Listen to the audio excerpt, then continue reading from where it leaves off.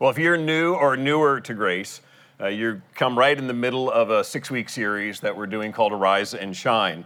We normally preach through books of the Bible. We are going to get back to that in 3 weeks from today, and we're eager to do that. But this morning, want to continue sort of presenting to you something that the elders have had as a vision. We started out the first week speaking to sort of the foundation for this vision, the necessity of Grace Bible Church, the local church, obviously, but Grace Bible Church in particular.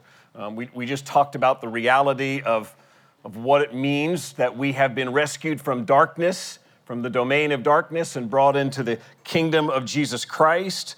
And we talked about the fact that Satan's power is real, that temptation seems to be ever present, that evil is, it seems, always close at hand. And therefore, as a local church, we are both a refuge for God's people, a place for encouragement and hope for God's people, but also a place of equipping for God's people, so that as we continue to live in the midst of a dark world, we are further trained in His Word and equipped by His Spirit to live in that world. Week 2, we talked about being lights, the power that God gives us to be lights in the darkness, and the fact that that is both an individual and corporate responsibility, that we do that in our daily lives, but we also do that together as a local body of believers and as Grace Bible Church. Our aim is to, within this community, to shine the light of the truth of Jesus Christ.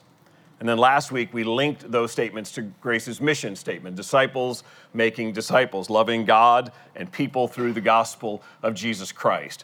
Looking at why we do what we do, what drives that, how we are to be making disciples by teaching people about Jesus Christ, by modeling for them what Jesus looks like, what following Christ looks like, and then what walking alongside them is like, to love and help and serve one another.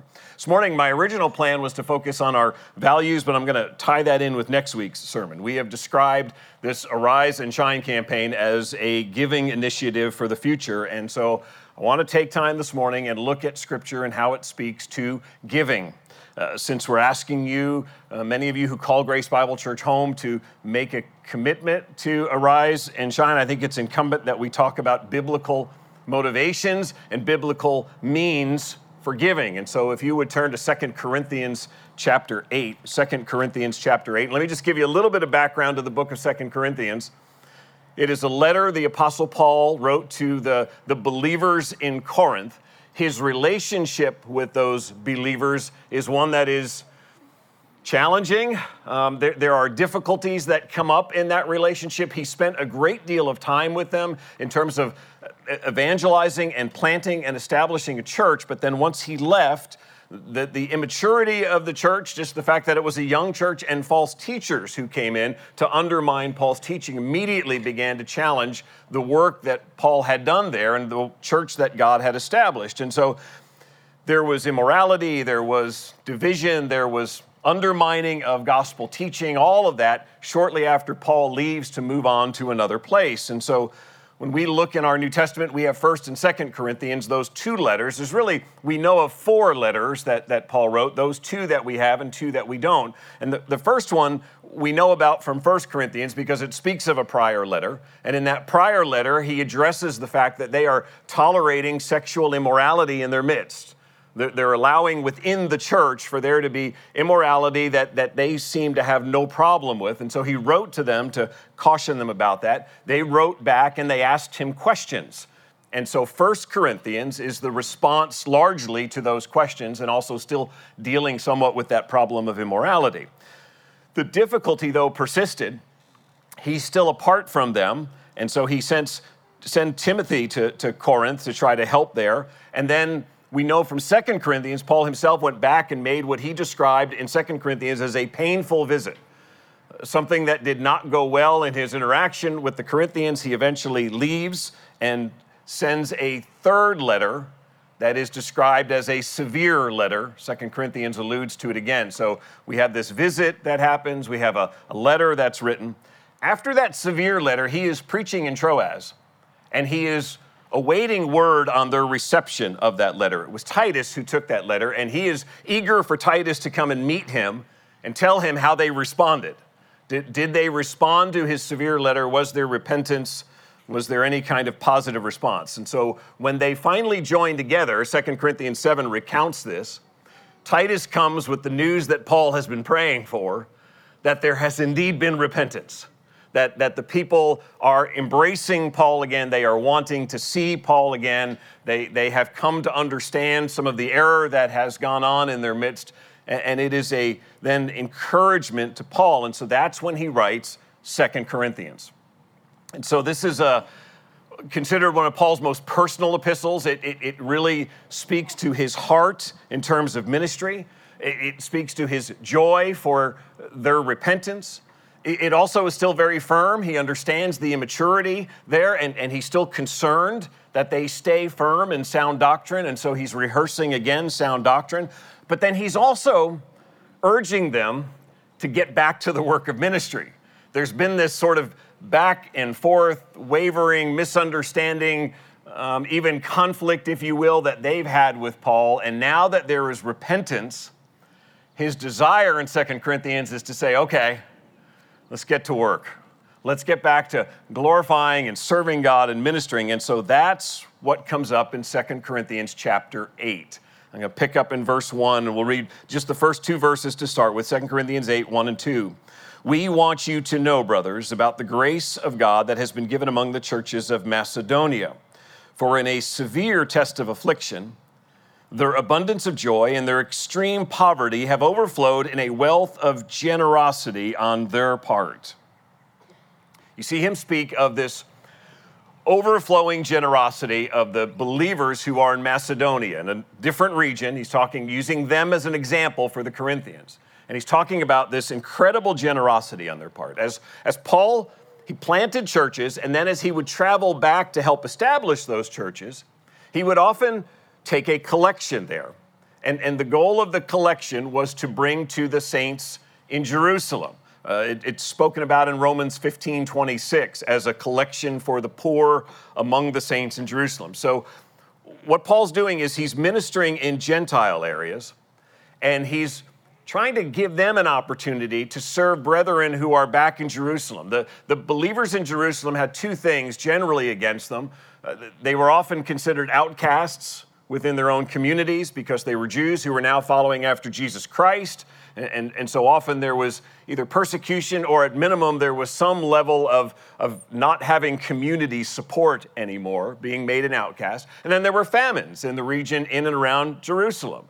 And so this offering is something that Paul wants to help the Gentile believers do a couple of things. One is to help them see and appreciate the fact that the Messiah who saved them came from the Jewish line, and so there needs to be some appreciation there that he wants them to see of that. But also, he really wants them to see that now Jew and Gentile are one in Christ. You are now brothers with these Jews who are in Jerusalem, and even though maybe you've never seen them or met them, you have an opportunity to care for them, to serve them in some way, and to love them. And so he is collecting this offering.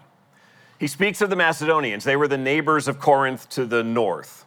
And he says that they gave out of extreme poverty, as he describes it.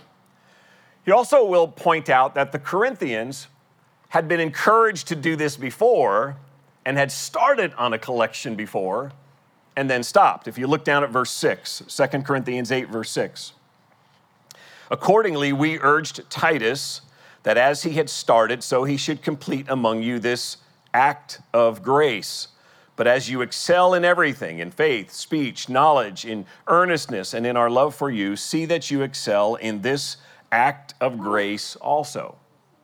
Verse 6, if you look down at verses 10 and 11, both reveal that a year before, he had encouraged the Corinthians to give toward this relief effort, if you will, give to their brethren that were around Jerusalem. And so something, probably the fallout between the Corinthians, at least their feelings about Paul a year earlier, had prevented them from completing the process. They had sort of stopped partway through. And so now they've repented and they have embraced Paul, and he is now urging them to excel in this act of grace. Resume what you were doing before and excel in this act of grace. And now this begins in 2 Corinthians 8, really one of the the longest sections in the New Testament on the topic of giving. It is chapters 8 and 9, and I'm going to look at this morning and help you see three motives that God gives us in his word for our giving, as Paul is exhorting the Corinthians. And then we're going to talk about the means, sort of the how-tos of our giving. The motives, God's gracious provision is first. All of our giving is rooted in God's gracious giving to us. All that we do in terms of generosity flows from God being generous to us. Verse 1 says that the sacrificial giving of the Macedonians was a direct result of God's grace. Let me read you what one commentator says about verses 1 and 2. He says, it's interesting that Paul understands that God's grace does not lighten the Macedonians' afflictions, nor remove their deep poverty. Instead, his grace opens their hearts and their purse strings to others. And you see that as Paul's writing about them, he's saying their circumstances aren't changing. They remain in a dire situation.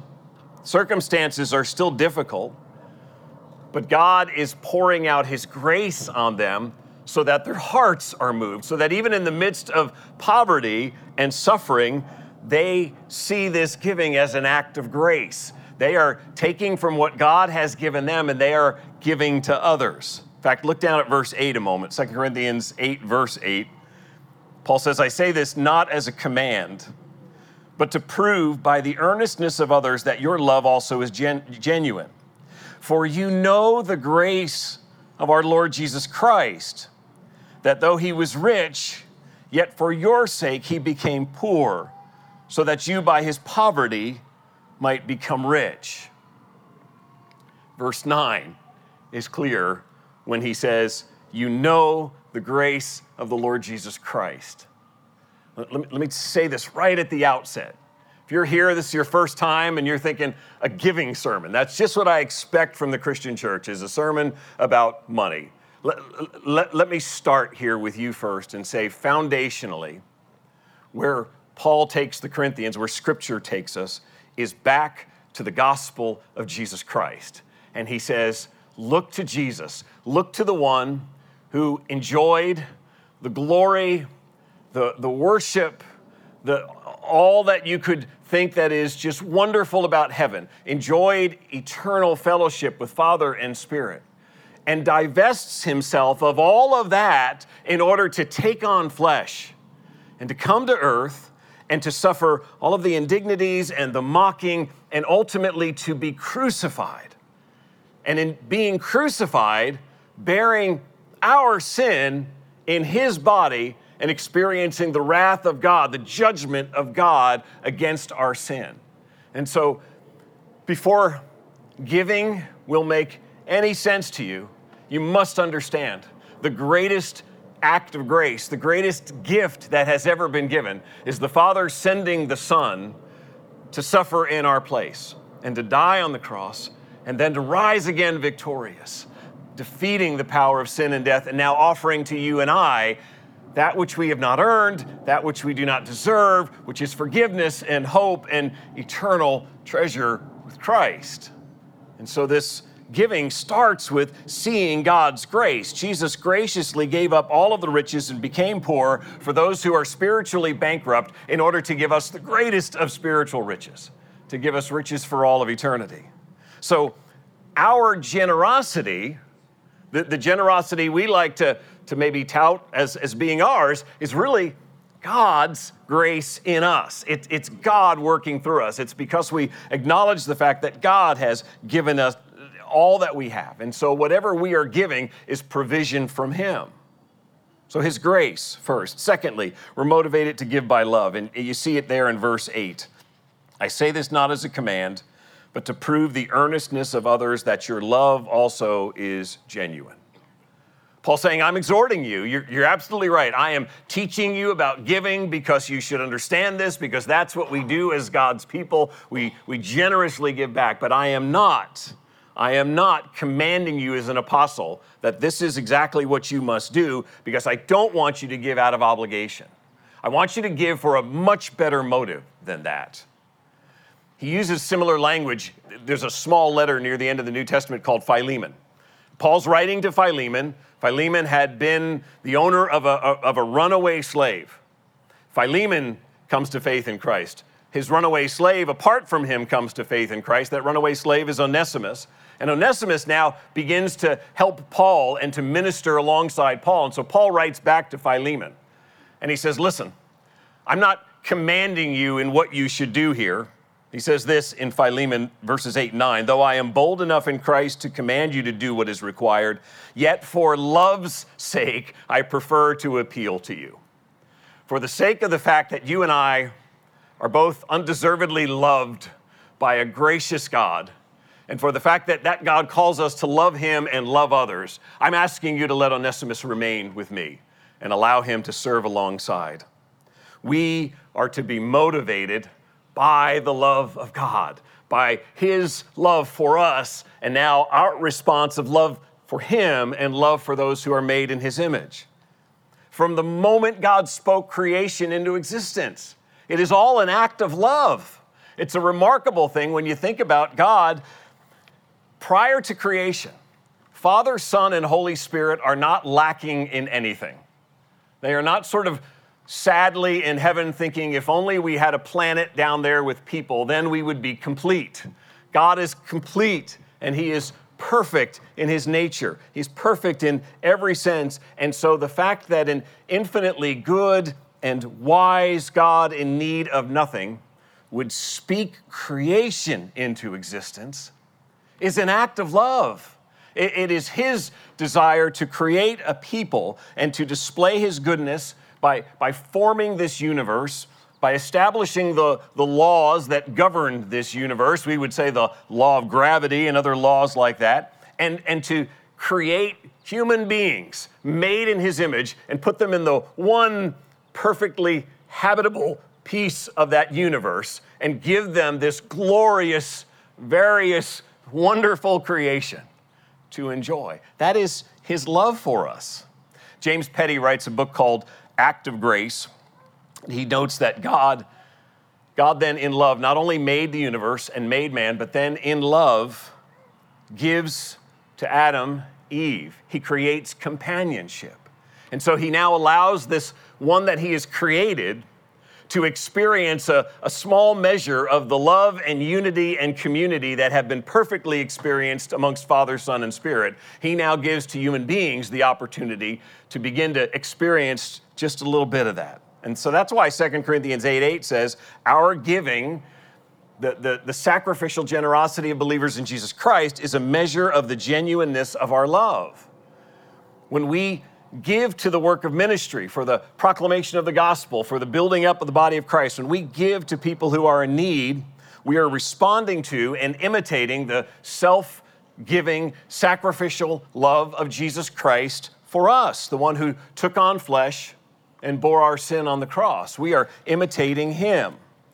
History is filled with man selfishly taking. Even when God creates Adam and sets him in this perfect garden and says, you are to enjoy this and eat of it, and it is all very good, Adam's response is to believe a lie that God is holding something back, that there's still something more, and if Adam must take it, then he needs to go ahead and take it himself because God has not given him all that he somehow thinks he deserves. And that's man's nature, to take and to accumulate and to tally for our own gain, while tending to be a little bit slower when it comes to opening our hands and to releasing things and giving them. We tend to be very quick to receive the bonus or the gain or the advantage or whatever it is. We tend to be a little bit slower when it comes to turning that over or giving that away. We become very self-protective about our stuff and our bottom line. That's why Scripture says generosity tests the genuineness of our love. If we have been changed, if our hearts have been made new, then it's one thing to say, I love God. It's another thing to say, God, what I have is yours, and I'm going to give it away and give to others because I love you and I love those who are made in your image. Another thing to act on what we say. So motivated by grace, by love, and then third, by joy, the reward of joy. If you see it in verses 1 and 2 again, he speaks again of those in Macedonia, verse 2, for in a severe test of affliction, their abundance of joy and their extreme poverty, look at those two side by side, have overflowed in a wealth of generosity on their part. The adjectives are important there in those verses. They face a severe test. They are in extreme poverty. Their situation is difficult. Humanly speaking, this is an ordeal for which they lack resources, and yet, by God's grace, it says they overflow in generosity, and because of that, they are receiving an abundance of joy. The word means surplus, more than could be expected. They are having joy that is exceeding. Even people who don't know Jesus Christ still know the feeling at Christmas of giving a child a gift that's been on their list and watching their face light up and having the joy at seeing that you've given someone a gift that they delight in. We understand that feeling. But what he's describing here is for we who have benefited from the grace of God, who have been saved by him, understanding the joy that comes from being able to give to others and to serve others in that way. In 1 Timothy 6:9, God warns people who are discontent and who believe that riches are what they need for contentment. And 1 Timothy 6:9 and 10 says, and listen to this in terms of being the opposite of abundance of joy. 1 Timothy 6:9 and 10 says, those who desire to be rich fall into temptation, into a snare, into many senseless and harmful desires that plunge people into ruin and destruction. For the love of money is a root of all kinds of evil. It is through this craving that some have wandered away from the faith and pierced themselves with many pangs. If you are looking for the opposite of exceeding joy, all surpassing joy, that's it right there. God is kind enough to say that if you let your life be consumed by riches, by money, by craving it, by possessing it, you will be trapped with a surplus of ruin and misery. When he says, pierce themselves with many pangs, it means they face many distresses. We should look at that and say, okay, this is actually fairly simple. Abundance of joy or pierced with many pangs, dealing with distresses and ruin. The ones who gave from their own extreme poverty experienced surpassing joy, while those who crave riches, he describes as being ensnared in their own misery. When we become convinced that all that we have is from the gracious hand of God and that giving is a way to display his grace and our love for him, then how can it not be a joy to trust him and do what pleases him?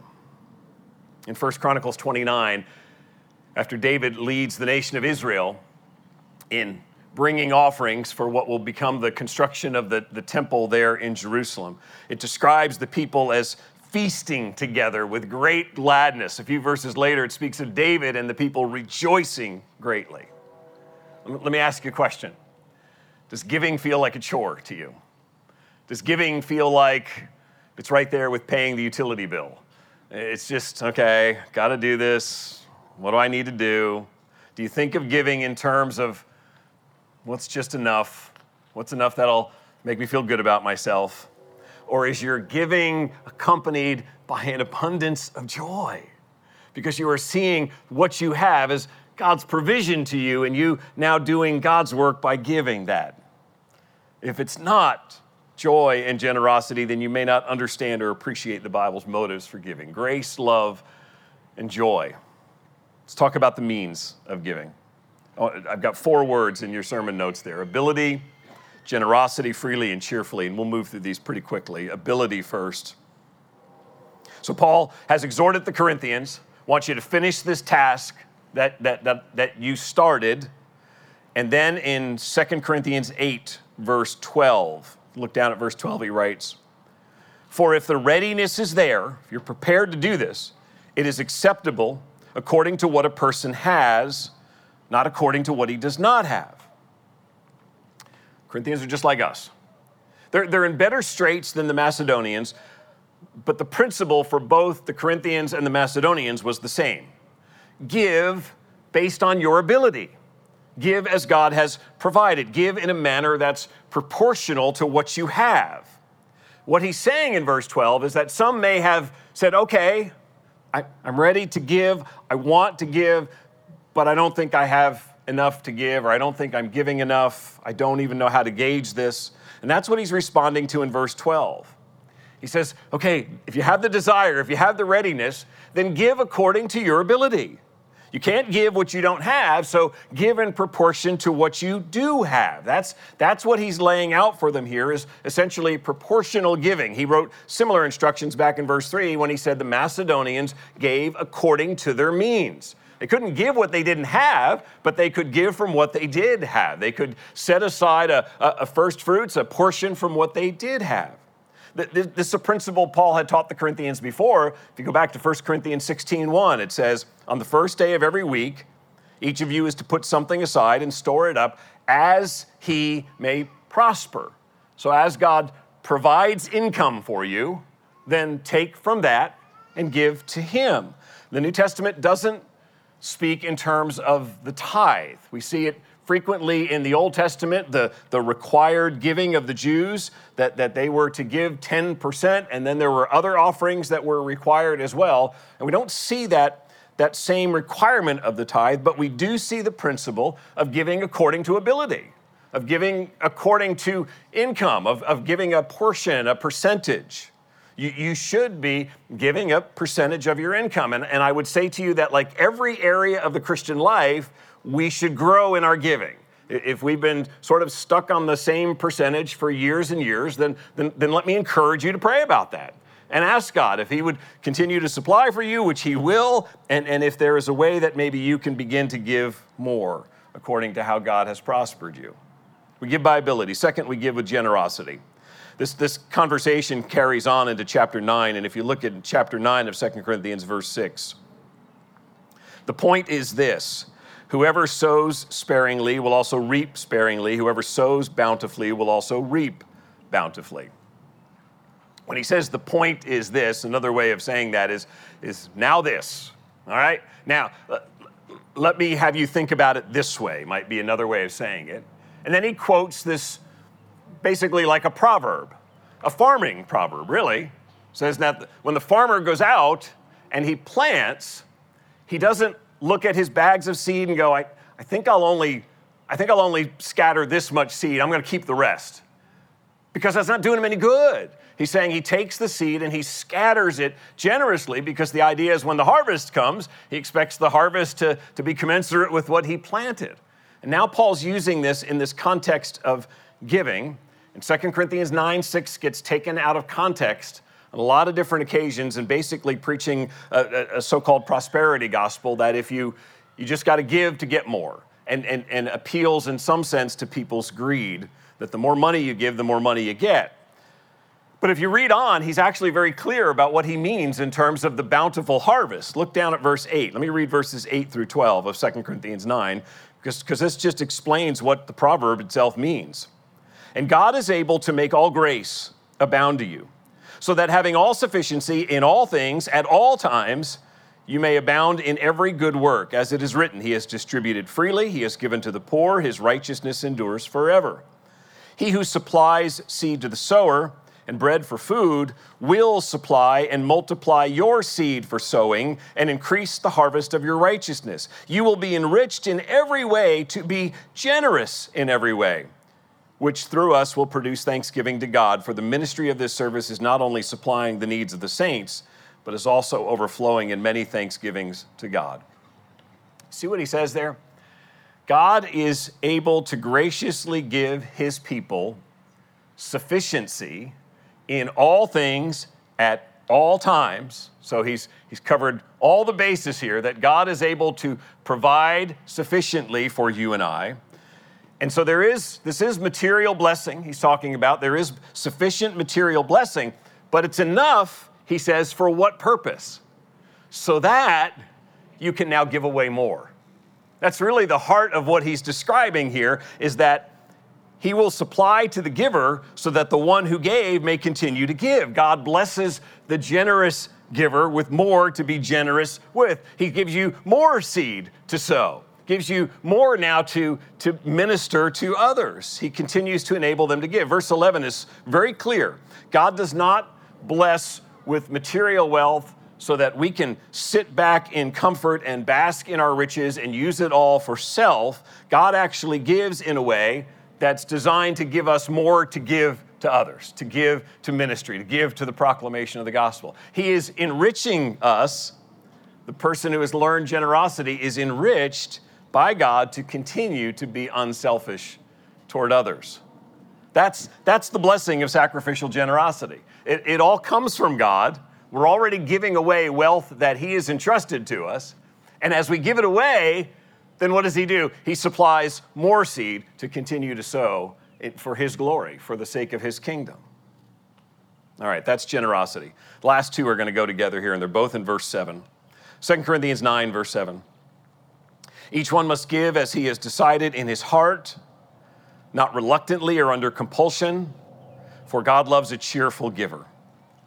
So our giving is according to ability, to generosity, and then numbers 3 and 4 go together here, freely and cheerfully. That verse 7, follows right after the proverb there of verse 6, and they are connected, those two verses. So verse 7, in the opening part, if you look at verse 7, it says in our ESV, each one must give as he has decided in his heart. In the Greek, it says each just as he decided for himself. And I point that out to you for two reasons. First, because a lot of the translations like the ESV insert must give because they're trying to help us get clarity in what Paul's speaking about. But if we take that out, because it's not meant as a command. In fact, Paul doesn't use an imperative verb here. He's careful to avoid it because that's exactly the point. It's not must or should. When you connect verses 6 and 7, what he's saying is you may sow sparingly or you may sow bountifully. Each does as he decides for himself. There is no law here. There is no, as he uses the word, compulsion. That's the point when we say of giving freely. Now, that doesn't disregard the fact that's very clear that God looks on the heart, that God is seeing the giver and seeing our attitude about giving, that God who supplies all sufficiency desires that we give and be generous, and he sees whether or not we freely choose to do so. But it is speaking about freedom from compulsion and giving out of grace and love and a desire for joy. The other element, I think, of verse 7 that's so important is that very first word you see there, each. And that's in the Greek text. Each or every is the word there that begins it. It's important to see that.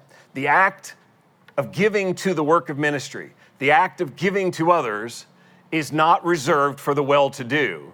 He is saying each believer, every believer, as you are prospered in some way, each of you should decide to give. The assumption here is that each believer will prayerfully consider how God has blessed and will respond to that by giving. Giving freely, and then lastly, giving cheerfully. The word that's in verse 7, reluctantly, not reluctantly, that word has shades of pain, grief, or sorrow. Not giving painfully, not being sad as we give. I'm giving this, but it's painful for me to give this. That's what he's meaning when he says reluctantly, that it's not painful to do so. So even as we give sacrificially, I should not be experiencing pain as I do so, because I know that what I'm doing is pleasing to my Lord who provides for me and who loves me. And so it's a joy to do that. So we should not be sad, but rather cheerful. God does not want people who are grudging about their giving. When he made Adam and he set Adam in the midst of that glorious, fruitful garden, he called it very good. God delighted in giving to man. He is exhorting us to delight in our giving to one another. So don't give because you feel like you're under compulsion. Don't give because you're giving sadly because you feel some sort of pressure in some way. God loves a cheerful giver. Friends, let me just offer some application on this. If you've been faithfully giving to Grace Bible Church and the work of ministry here, thank you. Thank you for just entrusting stewardship of your resources to the church here to use, and thank you for answering God's call to support a ministry that feeds and shepherds you. If you've not been giving, and you've been faithfully calling Grace Bible Church home, then I am going to stand on the authority of God's word and ask, why not? I want to say something, and this has nothing to do with the Arise and Shine campaign, except for the fact that going through this and thinking about money this way has really forced me to wrestle for the last few months about my own pastoring and communicating about money and giving. I have been blessed to be lead pastor at Grace for 6 years, and I have generally been reluctant to talk about money and giving. I went back this week just out of curiosity, found a sermon about giving in January of 2018, and then one in the fall of 2020 about holding our life, health, and treasure loosely, so a little bit on how we handle money. I am not saying that to you to sort of say, well, I've earned the right here in 2023 to preach a giving sermon. I am saying that because I'm embarrassed.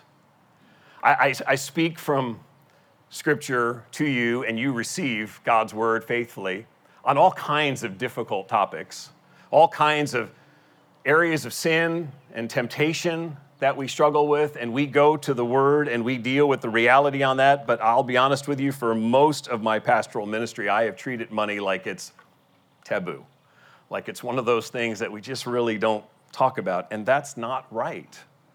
There are more than 2,000 verses that say something about money, not all of them giving, but many of them giving. From Abraham in Genesis 14, giving his tenth in worship of God, to the prescriptions in the Old Testament law about giving, the expectations and the prescribed offerings. The prophets admonishing God's people that you are not giving faithfully. You are taking care of all of your own needs, and you're not concerned about the Lord. To Jesus talking a great deal about money and warning about the temptation of riches. The apostles taught and warned about money. The book of Revelation, even in its ending, speaks of the judgment of a world system that is governed, empowered by sexual sin and lust for luxury. It again speaks back to a world system that is just driven by power and money. The Bible knows that money can be a wonderfully useful tool by which we can proclaim the gospel, by which we can love others, by which we can meet needs, by which we can serve. But the Bible is also very clear that money can present an incredible temptation for wrong use in our lives. That's why God's law, prior to the coming of Christ, God's law really governed their handling of money and the giving of offerings. But with the coming of the gospel, now, brothers and sisters, our money and our giving are still important, but they're now governed by the law of Christ. We've now been set free to Christ to purpose in our hearts to give generously, to love and serve God, and to serve others, and to love neighbor. I want to read your quote. I'm pretty sure I put it in the sermon notes because it's one of the questions in the sermon notes, because I love this quote from Tony Payne. He says, God not only graciously saved us through the Lord Jesus Christ, but completely changes us. He turns our cold, inwardly curved hearts into generous, outwardly flowing hearts that love other people. God does not want to haggle with us for a bit more of our time and money. He wants us to be new people.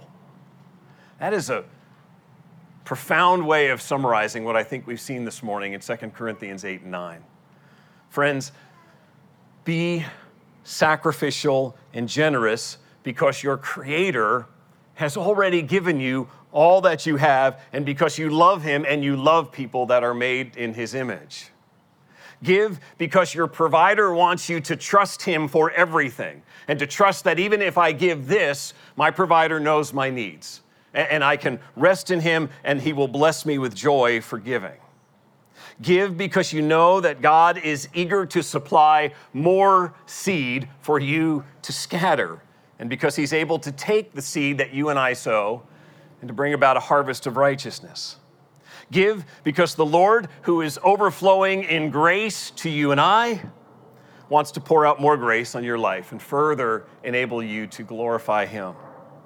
Give because of the privilege it is to serve a risen King and to declare His greatness and be part of spreading the message that Jesus Christ has come and given His life for sinners, that you can be saved and forgiven and have eternal life if you will turn to Him and trust in Him.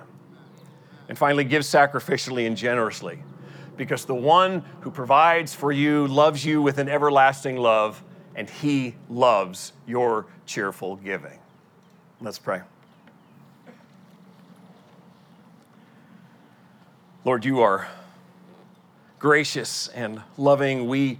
Even as we've sat outside here today, we've just experienced just a little slice of the beauty of creation. As we gather for a meal together in a few minutes, we enjoy the gift of fellowship, of community.